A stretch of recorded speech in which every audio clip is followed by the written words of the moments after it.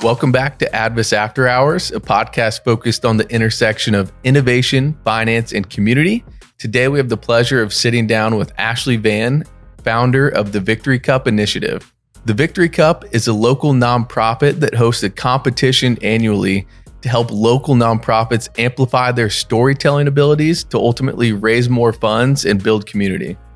So you were originally from Winter Park, correct? Born and raised in Winter Park. I was born at Winter Park Hospital 50 years ago. And I live a quarter of a mile from the house I grew up in. My parents still live there. And both my sisters, one lives a quarter of a mile away from me in one direction. The other one lives a quarter of a mile away from me in the other direction. My brother lived in Quail Hollow. He was a teacher at Lake Highland. He passed away 10 years ago. And then my oldest brother is an addiction counselor in Atlanta. How often have you found people around town that are natives to Winter Park? I feel like it's fairly rare at this point. It is rare. It is rare. And then I'll meet someone and they'll be multi-generational, which leads me to believe that like their parents and their grandparents are all from Winter Park, and then I get a little jealous. Is there like, yeah, I figure there's like a little tiny network of you all who are natives to here. Went to school at Winter Park, was that what you said? Well, I went to Winter Park High, and then I went to the University of Florida. Okay, go Gators. And then I go Gators, and came back, lived here for 2 years, worked at the Barnett Bank Management Training Program with Tom Yoakum, and did that for 2 years, and then knew that I wanted to be a wealth planner. I knew that I wanted to be a stockbroker. So that was back in the 90s. Even though I knew I would have to cold call, but because I'm the youngest of five, I didn't want to cold call on my parents' friends. Right. And so I decided to move to Atlanta and do it there. So packed up, moved to Atlanta, interviewed with all the firms, got jobs. And then my dad said, if you're going to do this, go with the best firm. So I ended up at Merrill Lynch, which I do believe is an incredible wealth planning firm. And I spent 6 years there, went through their PDP program, and built my business on cold calling. Hi, this is Ashley Vann Mitchell. Have you thought about wealth planning? I mean, the whole thing, like, no, do you have children? Have you thought about college? Did you know it's going to cost you $250,000 to send your child to college? Oh my gosh, you live in the Pines. I'm going to be on Lakemont in Aloma at 4:30 on Thursday. Can I stop by and drop off some information? I mean, I did that for the first 2 years. I brought in $18 million. Wow. Calling. That's incredible. But driving all over Atlanta. Yeah. In Dalton, I hit the jackpot in Dalton. I got 4 or 5 good families there. But this was before cell phones. Yep. This is before you had, I remember one of my cube mates, Arnold Winters, he had MapQuest on his computer. I was going to say, even before that. Yeah. Maybe, yeah. And so I would say, Arnie, I'm getting ready to go somewhere. Do you have time to print me the directions? Yeah. And if not, you had to actually call the person that you really barely knew and get directions from them over the phone. Amazing. And then I would just show up and talk. And I had a mentor, Rod Westmoreland. And so luckily he told me, because I didn't know anything about investments and mutual funds. But so I sold financial plans. And back then, I think they were called foundations at Merrill Lynch, $250. So I literally would just go in and sell the plan. Wow. And that's how I got just cold calling over the phone. Cold calling over the phone, going to see people I didn't know and talking about financial planning. Do you think your love and focus on storytelling was driven at all by that part of your career in wealth management? Because storytelling to a degree in education is key when you're dealing with clients or prospects. Did that have any influence on kind of what you're doing now and your focus there? I think what I learned at Merrill Lynch about storytelling is that a good story is a good story. And you might hear a story once or twice from me and then get tired of it. But then if I share the same story with Jeff, it's new to him. Right. And if I share the same story with 5 other people, it's new to them. And I can tuck that story away, and a couple years later, I can bring that story out, and it's still a great story. And later in my career at Merrill Lynch, I ended up joining a team, one of the top teams. And no matter who the team met with, we told the same story. And when we would go to the headquarters for the corporate, for the sales training, the top advisors always had their story that they told. Mm-hmm. So to your point, it did train me the power of storytelling and what it can do to someone. Mm. And a Right. good story is a Right. good story. Well, because there are those individuals who are just wildly charismatic, but the ones you're drawn to are able to tell stories and explain things in a very simple manner. I think I sometimes get caught up in if I'm explaining things and maybe being too detailed, and that tells me that I need to figure out and get a little more in depth on my understanding of it so I can explain it in an easier way. So I definitely see the power of storytelling, especially in dealing with relatively complex topics for individuals who don't see it every day. At what point in the wealth management career did you shift out of it? Luckily, Merrill Lynch, our office was across the street from the Buckhead Ritz-Carlton. And so there were a lot of events there. And I was asked to host the women's conference. And that was such an honor. And we had this incredible speaker, Jeffrey Rosenzweig, who was the chief economics professor for Emory University. Mm. And after the conference, he said, have you contemplated getting your MBA? I would love for you to come to Emory. Very cool. I'm a sociology major from the University of Florida. I can't even tell you what my grades were. And I'm the same way. I was journalism at UF. I don't want to talk about my grades. No. And got an MBA in this business of all things. Yeah. And so I knew I wanted to get my MBA one day, but I was thinking of like Georgia State or Right. something, not a private. Right. I mean, at the time, Emory was number 18. Yeah. And Dr. Rosenzweig said, so well, come see me on campus.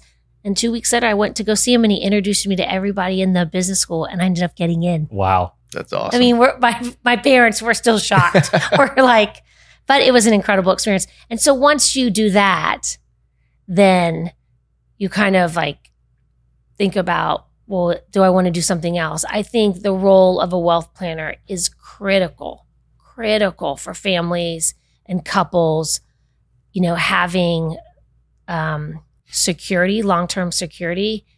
And I think it's great. It's also a very high pressure role and it's very stressful. And I hadn't had children at the time. And so then I was getting married. I wanted to have children. So my life was changing and my faith was getting stronger and stronger. And so I met Wells Real Estate Funds. Mm-hmm. That's right. And then I just really, really wanted to go work there. And so because of Merrill Lynch and because of my time as a wealth planner there, I was able to get a position with Wells. And Merrill Lynch has literally been a launch pad for every single solitary professional opportunity in my life. It was the most difficult 6 years of my life. And everything that I've gotten professionally, I can connect it back to Merrill. Wow. I'm curious about your experience in those first 6 years. I know we're jumping around, but it's grueling when you're a younger individual just out of college trying to get business because a lot of folks, when they're entrusting their money, are looking for older individuals who have been in the industry for a while. How'd you navigate that? And what were some of the difficulties and how'd you overcome it? I think you have to have professional mentors because you work so hard to get the client. You make the cold call, you go to see them, you build the portfolio, you sell the portfolio, you hope they say yes. Next thing you know, they've transferred over a couple $1 million under your management. Right. And then when things happen, they call you. I had a client and they had both just retired. He had $1 million in Southern Company stock, which has a great dividend. I don't know where it is now. She had $1 million of Lucent Technology. Within 6 months, her stock had dropped to nothing. And his stock had stayed steady and true. It was that utility stock with that high dividend. Right. These are phrases I haven't visited in a long time. Sorry to throw you back into the full. I might be saying them incorrectly. No, you're perfect. I remember them asking me why. I mean, I was a 25-year-old kid. I didn't know why, but Rod, my mentor, knew why. And the other senior brokers knew why. So I was able to bring them in. And then at the end of my career at Merrill, I started doing something really smart. I started bringing the compliance officer into new meetings, Charlie McDonald, because he was such a class act and he was so, he was like your grandfather. Mm-hmm. And I just thought that was a great way to counterbalance my age and experience with new prospects. That's smart. I mean, that's something we run into as well. I mean, we're younger guys in the industry and wealthier individuals are typically farther in their careers and they're looking for someone older. And I think bringing in seasoned professionals is one thing that we've done as well. And not that this is a sales for us, but also, younger advisors in an aging industry, you have longevity in the fact that you're going to be with your clients fully through retirement. Whereas if you get an advisor who's in their 60s, they might be retiring soon as well. So having continuity, I think, has been helpful for us to explain, like, we are younger advisors, but we'll be there for the duration of it. And so I appreciate the sentiment. It's definitely not an easy job at the front end by any means. And I think what you're saying too stands out across not just what we're talking about in wealth management, but anything, is surrounding yourself with wisdom and experience. And I think that's what it sounds like you do currently with Victory Cup, with your board and everyone who's involved. I think it takes that in anything you do. I mean, I'm never going to be the smartest person in the room, but I work really hard to figure out who that person is. Right. I think that's the goal, right? You don't want to be. That's what everyone says. Well, it might be nice during like trivia night or something. Yeah, fine. We can do it then. Yeah, exactly. So I think Victory Cup is kind of the key part of the conversation today. So what was the genesis of that? When did it start and how did it start? I worked at Merrill, then Wells Real Estate Funds, and then started having children in Atlanta. And my parents took all of their children on an international cruise in the Mediterranean. And so we decided to move home to Winter Park. And I stopped working and I just was volunteering all the time. And once you start having a family, you know, the way you feel about things change, right? And so I decided I wanted to start working with nonprofit organizations and help them with their fundraising. I grew up in a home with my father, Zed Layson, who is an incredibly important part of my life. He's the finest person you will ever meet. And I still live a quarter of a mile away from him. And he always talked to us about money. If we went to Wendy's, we talked about how much the cheeseburger was and how much the Frosty cost. It was just very common. And people always say to me, how do you talk to your children about money? And it's like, just ask them, if we're going to go to the 7-Eleven and get a Slurpee, how much did the Slurpee cost? Nobody talks about that anymore. Right. And so I've always felt very comfortable just talking about money. Mm-hmm. And so that kind of played into my role with Merrill Lynch, and then just feeling comfortable. I love talking to people about generosity and giving. So it's a culmination of having an incredible earthly father, wanting to honor my heavenly father, and just knowing that the earth is perfect, that God made the earth, and there are enough resources to care for all of us, but we've selfishly manipulated that, right? Mm-hmm. And so nonprofit organizations, which are critical to a healthy community, you know, they're working to kind of right the system and make the world a better place. And so my husband and I decided that I would start building a business to consult with nonprofit organizations. So I started taking classes at the Edith Bush Institute out of, at the time, it was out of the Rollins Crummer Graduate School, but now it's a freestanding college at Rollins. And I would sit in the classrooms with anywhere between 8 to 12 nonprofit leaders. And I would be surrounded by the most humble, courageous, passionate people. And all they wanted to do was love others and care for people. And it wasn't about the money. It's not about the prestige. And every person had their own passion. One gentleman's passionate about veterans with mental health issues.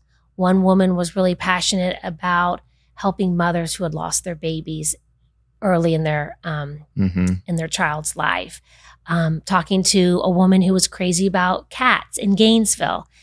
And from the high pressure, career that I'd had at Merrill Lynch and at Wells and other companies, I thought the business leaders want to hear these stories and they want to meet these people, but they're just way too busy.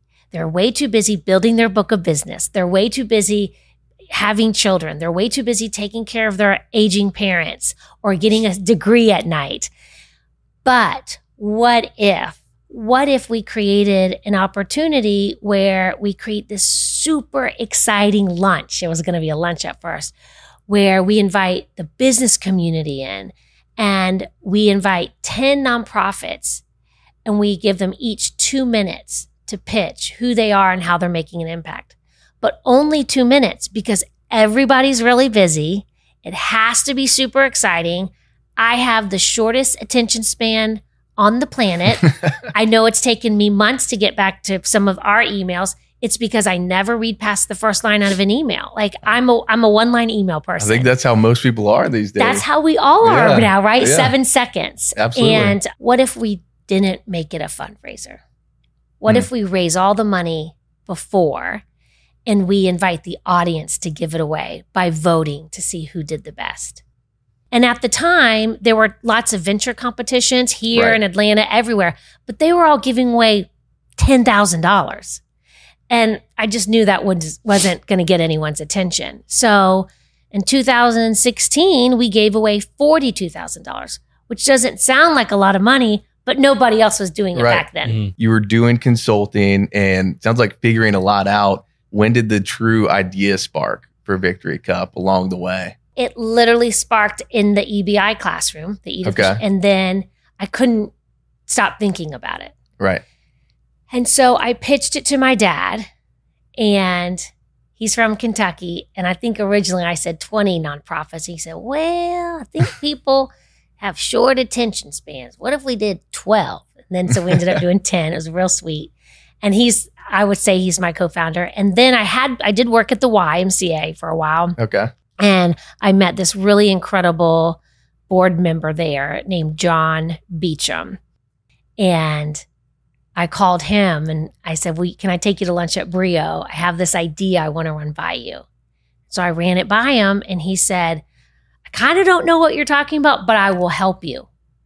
So from there, I just started meeting with people, like meeting Mitchell on Wednesday. I probably would have, if it was 2015, I would have followed up with you today or next week and said, I have this idea. I'd really love your advice. Can I take you for coffee? Again, I'm going to be over here on Pennsylvania. And the first year, I met with 88 people that I did not know. Wow. And I would tell them, what if you're at a luncheon and 10 nonprofits and they each stand up and then we ask you to vote at the end of the lunch, but nobody's asking you for money. Would you buy a ticket to that event? Would you buy a table? And then the person would say, this is a really neat idea. You should go talk to my friend Jeff Lee. And so I'd say, okay. And then I would call Jeff Lee. And then I would go have lunch or coffee with you. And I'd say, would you buy a table? And you would say, that's a really good idea. You should go talk to my friend Sounds Henry. about right. Yeah. Yeah. And so I just kept doing that. And then I met this incredible woman named Rebecca York. And she was very kind and she loved the idea. And so she said, you need to create a committee. And you all need to start meeting once a month to put it together. Yep. So all the people that had been the most receiving of the idea, I invited them to breakfast here at Another Broken Egg. I was so nervous. Now, meanwhile, I'm a stay-at-home mom. So I'm like taking off my Lululemons to throw on an old suit that's like 10 years old to run out the door to meet with people, come back home, pick up from preschool, and then go to Publix. And then I remember 2 ladies I met at Firestones and they wanted to have martinis at like 4:30. And I was like, I got to go home and make dinner. I can't do this. And these 2 women turned out to be such incredible champions of the work. We went to Another Broken Egg. 6 of us had breakfast together. And I said, we're going to go around the room and I would love everyone at the table to share who is your favorite nonprofit and why. And so they all did it. And then I said, okay, everyone close your eyes and vote. Who do you think did the best job? Or I think I might have had a sheet of paper. And so we ended up picking this one group and I had brought a $50 Starbucks gift card. And then I gave it to her because she was the winner. And I said, this is what Victory Cup will be. That's when the light bulb went off? For them. Yeah, for everyone and then else. they were like, oh, we get it. Right. So then they all started helping me. Yeah. There was this gentleman named Greg Byro who was incredibly helpful. He sold probably 5 of the tables, which was just phenomenal for me. And he was my first board member, my first board chair.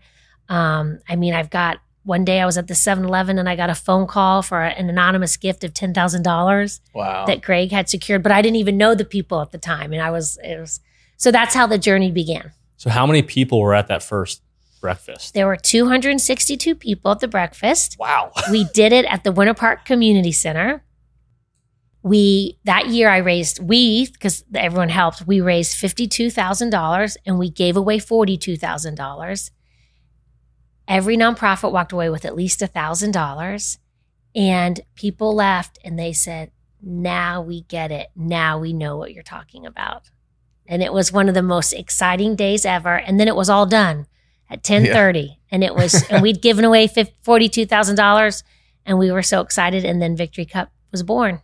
It's cool to see exactly what you mentioned earlier, where it traces back to your Merrill Lynch days and all the hustling and meeting people for coffee and phone calls clearly contributed to getting Victory Cup off the ground. I mean, I want everything I do to glorify Jesus Christ. And I can look back over my life and I can give you 6, 8, 9 moments in my life where the Lord was planting this Victory Cup seed. Victory through Jesus Christ.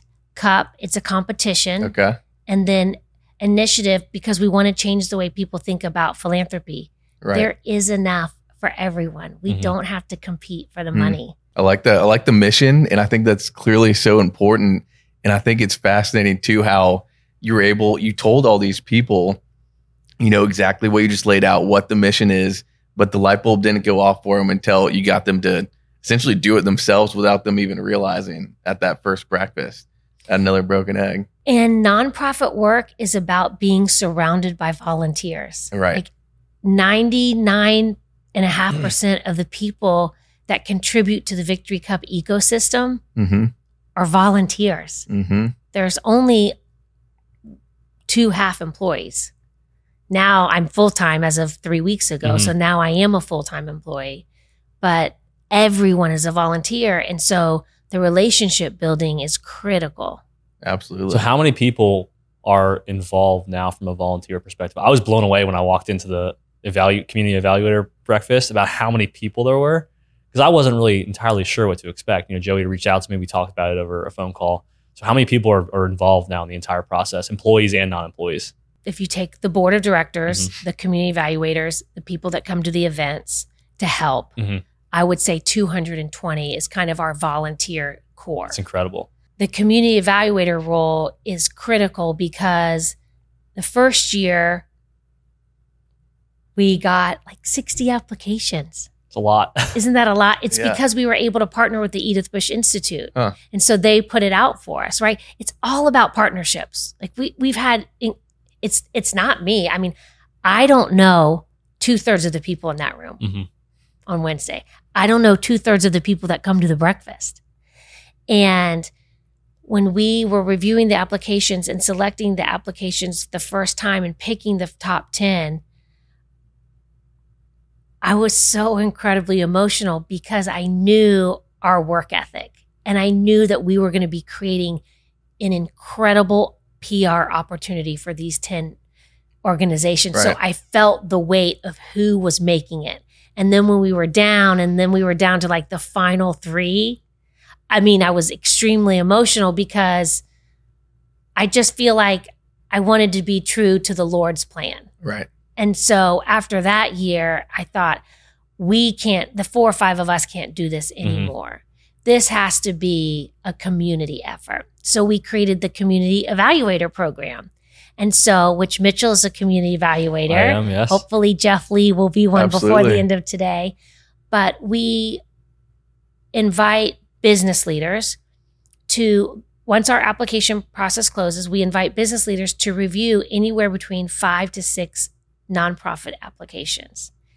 But each application is reviewed by at least 10 people. So during October and November, it's really cool because we'll go all over town and people say, I'm so mad at you. I couldn't decide between this one or that one. Or they'll say, I really love this one that I was reviewing. I hope they make it. Or I just read the most terrible application. I have no idea what they do. And it's really exciting. But the nonprofits don't even know there's this huge core that's cheering for them. Right. And this year, we have 165 community evaluators that we will lean very heavily on to review all the applications. So we're not picking them. Central Florida picks them. That's the best, because community is such a big part of our podcast. And clearly you're building such a great community. And it's nice you can kind of pass the burden on to them to help you with that. But I think you can rest assured knowing it's the community and ultimately what the Lord wants and his will for who gets chosen and who gets more help. And there's always next year as well, right? We learn so much. Right. If Mitchell calls me and says, I'm having a question about this application and I'm reading this, but I'm thinking this, what do you think? I mean, I'll be like, I haven't even thought about it like that. So it's important for all of us to know how to be champions for the nonprofit organizations. Nobody's perfect. They're all going to make mistakes. We've all made bad business decisions. And so I think it's a great tool to teach people how to be a champion for nonprofits. And then also for all of us to be learning from each other. You all are wealth advisors and wealth planners. You know how to look at the financials. You know how to look at the balance sheets. You all can be explaining that to me or explaining that to other people. It's not in their wheelhouse. I'm curious about a lot of what you have going on here with Victory Cup, but one thing in particular is the storytelling such a big aspect. And clearly that's a big aspect for business, for these philanthropies and for what you do. And that's really at the core of you're coaching them, right? When they get selected, and what's kind of the criteria there, and how do you go about that, and what's the process like? Well, again, it's a collaborative effort. And we early on worked with the Edith Bush Institute, and they had a storytelling coach out of Atlanta, Georgia, that they would fly down, and we used him for 2 years. And he was fantastic. But as our program was evolving, we knew we needed more diversity in the styles that people are using. And so we interviewed all of these people.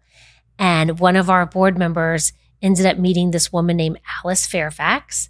She has a long career with Disney, also with, is it Northland Church? Yep. And she's just the story maven and is just kind of really dedicated to helping people write their own stories. And we were able to meet her and told her about what we were trying to do. And I think, honestly, we've learned a tremendous amount from her, but I think she's learned a lot from us too, because we've kind of done this together. And so we start by her hosting a workshop all day long for the nonprofits to kind of come up with what is their story. I will say the first year we did Victory Cup, everybody had 2 minutes. The nonprofit leaders complained so much that entire day that finally the CEO of Edith Bush Institute was like, we got to give them another 30 seconds. They're not going to make it. And so then we said, okay, you'll get 2.5 minutes. And so we worked with Alice, and then we did it 1 year with her. And then we learned that we needed to do more. They needed more coaching. Okay. So then we created a dress rehearsal. And that's when we invited people like Scott Maxwell and other people that we thought were great storytellers in the community to come in. And it would happen about a month before the breakfast. The nonprofit would have to give there and they would get feedback. Well, when COVID hit, a lot of people from Disney, weren't working. And COVID, as you can imagine, really affected all the nonprofits. We had just had our breakfast that year. It was our largest year. We had 529 people. It was such an amazing, beautiful event.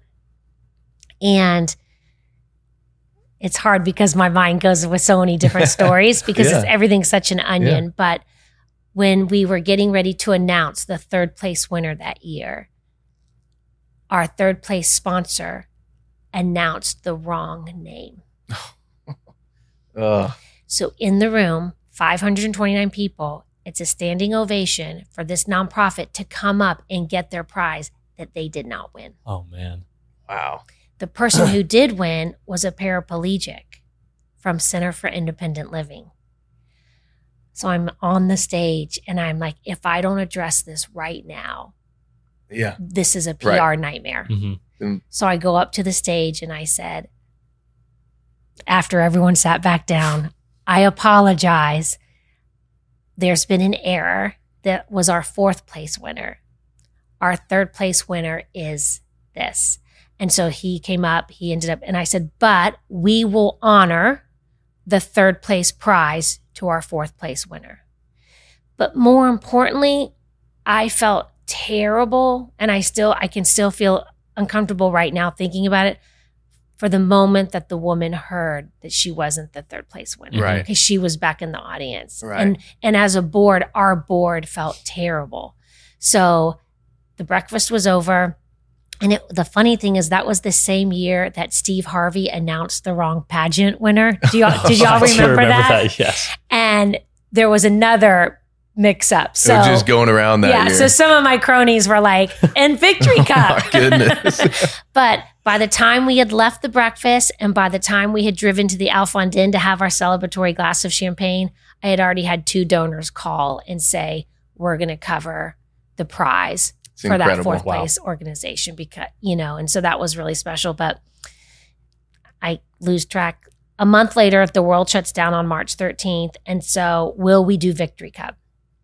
Well, of course we had to do Victory Cup. But what we decided is we were going to try to make it like a TV show, like The Voice. And so after each nonprofit would present, because we all can't be in a room together to vote, we'll have 3 judges in their chairs, turn around, and then say what they thought of how each of the finalists did. And so when we knew that we wanted to do that, we knew we needed some real help. Well, this is when a lot of the Disney labor force had been let go. Mm-hmm. Well, luckily for us, we got one of the best producers in all of the Disney universe. Her name is Rhonda Ross. She lives in between you and I. Okay. And she's like a producer, director, incredibly talented woman in the entertainment field. And so she said, I'll come on and help you with this project. And so we partnered with Full Sail. And they have a facility called The Gauntlet. Mm-hmm. Are you all familiar with that? I don't know about The Gauntlet. Do you know about that? I've probably been there. We go to Full Sail quite a bit. So okay. It's their huge gaming. Yes, I have. Yeah. Where they have the gaming competitions. Gotcha. Well, they gave that to us to film in. That's so cool. But we didn't know how to use any of that stuff. But Rhonda did. Yeah. So Rhonda literally produced the show with Scott Maxwell came and emceed it. Stuart Moore was one of our celebrity judges. And the 10 nonprofits got up, shared their story, all on camera. And then we, that was a wrap. Well, nobody knew we did that. We kept it all top secret.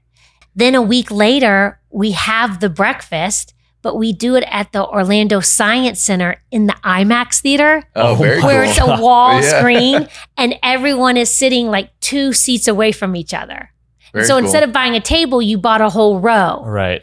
And the 10 finalists are sitting in the front row while we're all watching them on screen. And then the judges are giving their feedback. But some of the people in the audience didn't even realize that really most people didn't realize it had been filmed the week before. Mm. But everyone in the room got to vote. But because it was the virtual year, we had watch parties all over the city.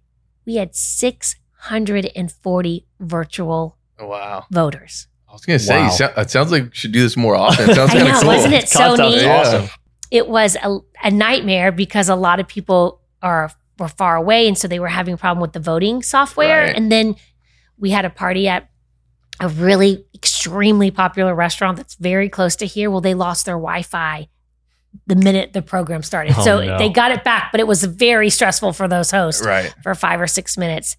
And it was really, really exciting. And then they voted, and then we announced our winner. That's unbelievable. Winners, because everybody wins. Everybody wins. Everyone votes. Everyone walks away winner. Everyone is a brand new person. There's a moment of transformation that we just invite the Holy Spirit in to be a part of this, to let people listen authentically, be present, be in the room. You're not going to be asked for anything, but we want you to experience generosity. Your vote is giving away thousands of dollars. Mm-hmm. And on March 2nd, your vote gave away $786,000 at the Al Fondin. Oh my gosh. Wow. Our first place winner won $116,000. Unbelievable. Our first place winner last year, her annual operating budget was $40,000. Someone in the audience invited her to apply for a $300,000 grant that she won.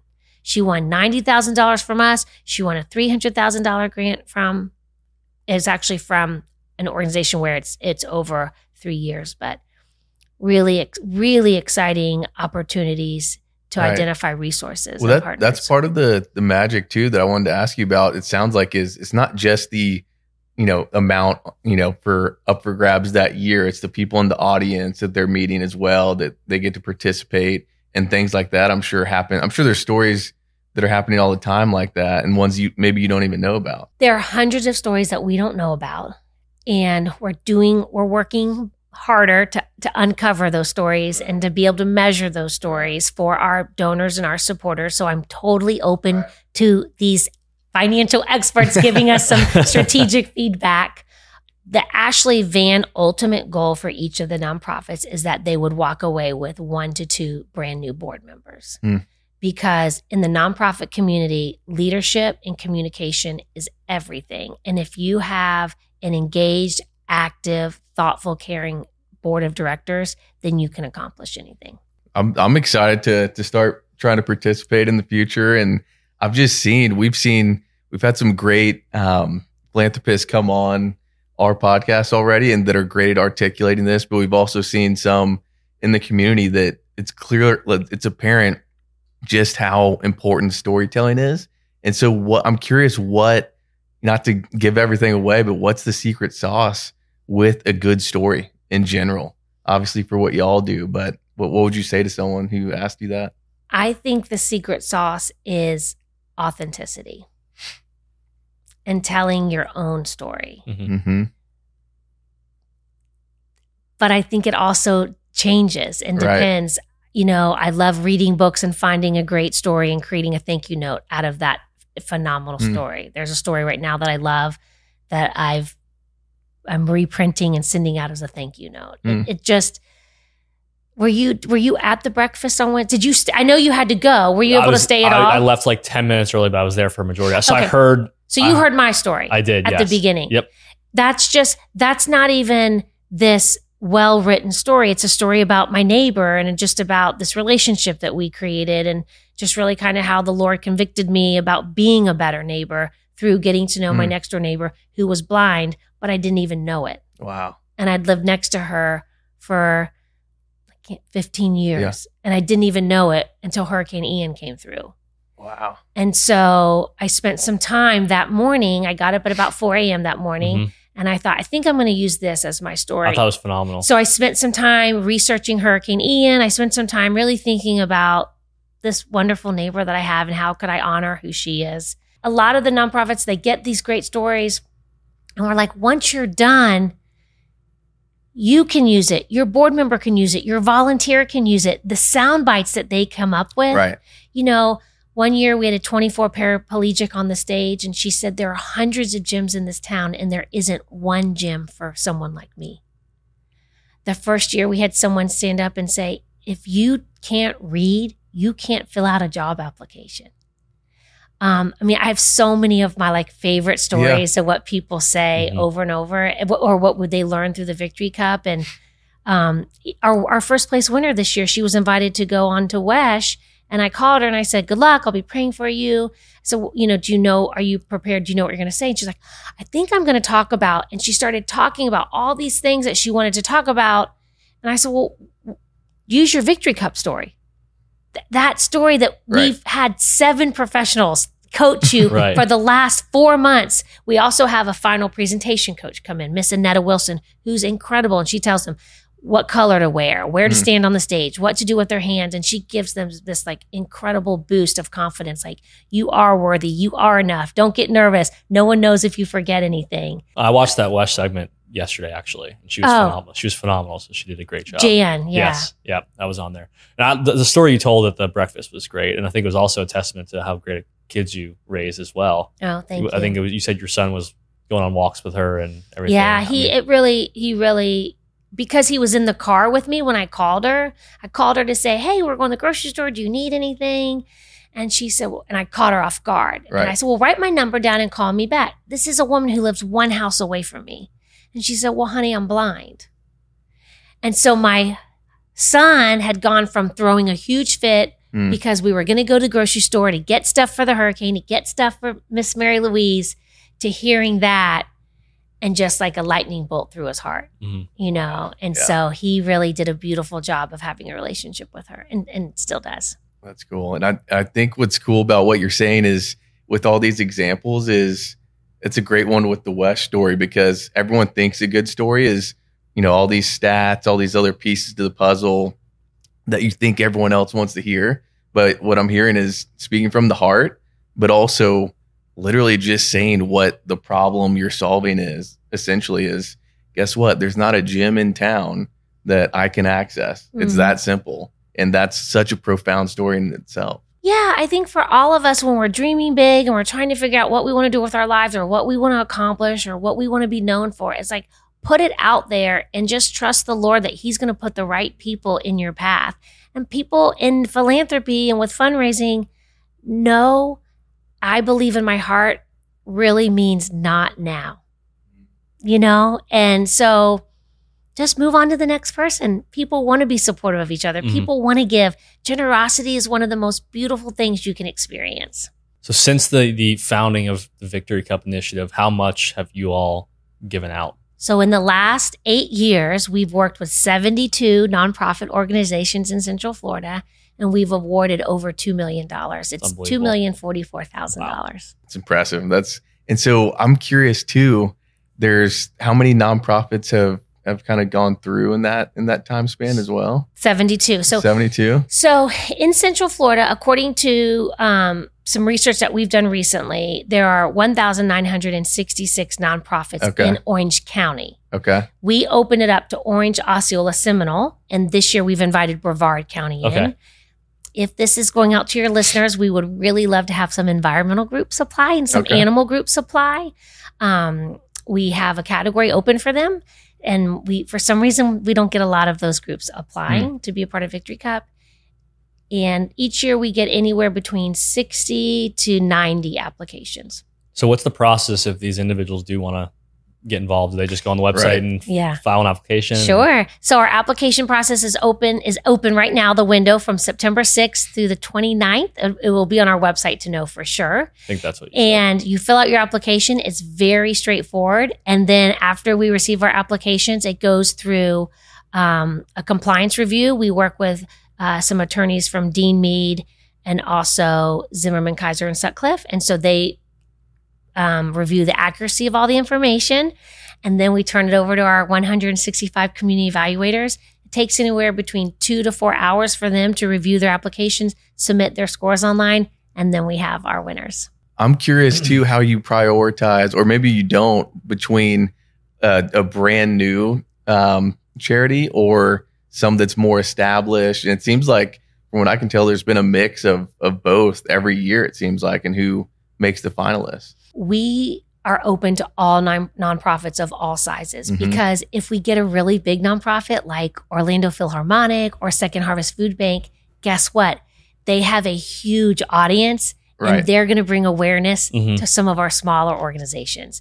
Some of our smaller organizations, they get to spend 4 or 5 months with business leaders from a Second Harvest or another, big nonprofit organization. It's incredible, those relationships that are built when you're a mom and pop nonprofit and you get to spend time with one of those big organizations in town. The relationship building among the nonprofit leaders is so special. And we all know, whether you're the CEO of a Fortune 500 company or a nonprofit, when you're a leader, it can be really lonely at the top, right? And so we try to create just incredible, authentic relationships between the nonprofit leaders so that they'll leave and they'll work together for a long time. One year, not this year, but last year, we had the Adult Literacy League had one of their clients who had a job interview, but he was sleeping in his car, so he wasn't able to get a shower for the interview the next day. Yep. Well, she had called the homeless shelter that was also in Victory Cup, and so they were able to get him to the front of the shower line the next day so he could get there in time for his interview. And it's just really cool collaboration that you don't think about that really does make a difference. We've talked a lot about how far you've come in the last, 8+ years. Where do you see this going? Before I answer that, I do want to say one thing. There's enough, and I said this on Wednesday, there's enough business acumen in this town to solve all of the needs of our community. we need more business leaders to volunteer as board members for nonprofit organizations. And everyone can be a good board member. There are so many needs in the nonprofit community. And so some of the in-kind prizes that the nonprofits win are just as valuable as the money. For example, you'll get a scholarship to Leadership Winter Park. Okay. You'll get a scholarship to Life Work Leadership. I mean, those programs are $3,000 or $4,000, which isn't a lot for a for-profit organization, but nonprofits can't afford that. Right. I just received an invitation to a leadership workshop for $950. That's not in the Victory Cup budget. Right. I need a leadership workshop. I need, training and mentoring, and I need to always be learning and always be sharpening my sword, but I can't pay for something like that. And so when you're able to award prizes like that to the nonprofits, it's life-changing for the leader and for the organization. Mm-hmm. So I'm really excited about that. As for the future of the Victory Cup initiative, we've been thinking about this for a long time. And 3.5 years ago, we decided that our goal was to give away $1 million. And so we started with our 42 and we were going to just double it every year. Well, because of some incredibly generous, wonderful men and women in this community, we got to $800,000 last year. So we feel really great about the amount that we've given away. And so now I think it's time to take Victory Cup to another community. And I think so because there's a lot of terrible, terrible, painful things going on right now. Mm-hmm. And people can't even have conversations anymore. And It's heartbreaking. And a lot of people are hurting. And Victory Cup is this incredible, kind, Christ-inspired, love your neighbor as yourself, really cool event. And so I think we sort of have a burden to try to give it to other communities and just see what happens. No one's getting rich. It's just about loving one another. Right. What communities kind of come to mind when you say that? I think we'd love to stay in Florida because Florida is such an incredible state and it's such a leader in our country. And so Jacksonville is an incredible city. We hear a lot of great things about their community and their nonprofit community. Tampa is very close. My husband's from Tampa. I think Tampa has a really exciting flair to it. And then South Florida is really great. And so we're really literally just putting the word out and looking for partners who say, yeah, we think Jacksonville's great. We'll be a sponsor. If we can get, a certain amount of partners and dollars, we could easily launch in one of those cities. But we're not going to do it till we're ready. We're not going to do it till we really feel like the calling from the Lord. Right. And we're not going to do it if it's not going to be the best event of the year for that community. Because we believe that the Victory Cup Initiative is the best hour in Central Florida all year long. So for anyone who's here at home and wants to go to the event, be a community evaluator, be a donor, how do they go about that? Well, our website is incredible. And we had some of our partners at Corksicle helped us build our website. Awesome. So I stand by everything you need to know is on the website. And so any information, if you want to buy a ticket or a table or become a community evaluator, go straight to the website. But we would love to invite people to come to this year's breakfast. It's on February 1st, 7:30 a.m. at the Dr. Phillips Performing Arts Center. Oh, mean, cool. Awesome. How exciting is that? Yeah. I mean, we're putting our nonprofit leaders on the same stage as the most talented artist in the world. It's going to be really exciting. We're hoping to have 600 people in the audience. Tickets start at $500. And people say, that's a lot of money. It's not. We can all afford it if we live in this community. And come, it'll knock your socks off and it'll change you forever. So that's what we were talking about when you arrived today is we're saying you can't describe it, but the best hour of the year, and they're going to be on stage in the Performing Arts Center. How do you try and describe what the impact is and what people are going to experience when they show up this February? You're going to hear incredible stories and you're going to hear about things in our community that are happening that you may or may not know about. Some of it's going to break your heart, but most of it's going to make you feel really proud of this community and the people who live here and how every day we're all striving to be better and to help other people and to give back as much as we can. And it will change you forever. You'll find yourself quoting the people on the stage for the next couple weeks. Well, I know we'll be there. Yeah, I'm there. Yeah. That was a good enough description, and we're excited for it. And thank you for taking the time on a Friday to come talk to us. And we're excited to share the mission of Victory Cup Initiative, and can't thank you enough. Well, you guys are so sharp, and I really appreciate this thoughtful effort to get to know other business leaders and to really help the community get to know the business leaders that you're interviewing. And I think it's admirable. I think it's important. And it kind of goes back to what I was saying. It's needed. We need to be taking time to hear from other people. And culturally, people just do it privately on their AirPods, Right. And so this is the perfect medium. Right. So congratulations to you guys. And I wish you all the best of luck. Thank you. Thank you so much. Thank you. Appreciate it.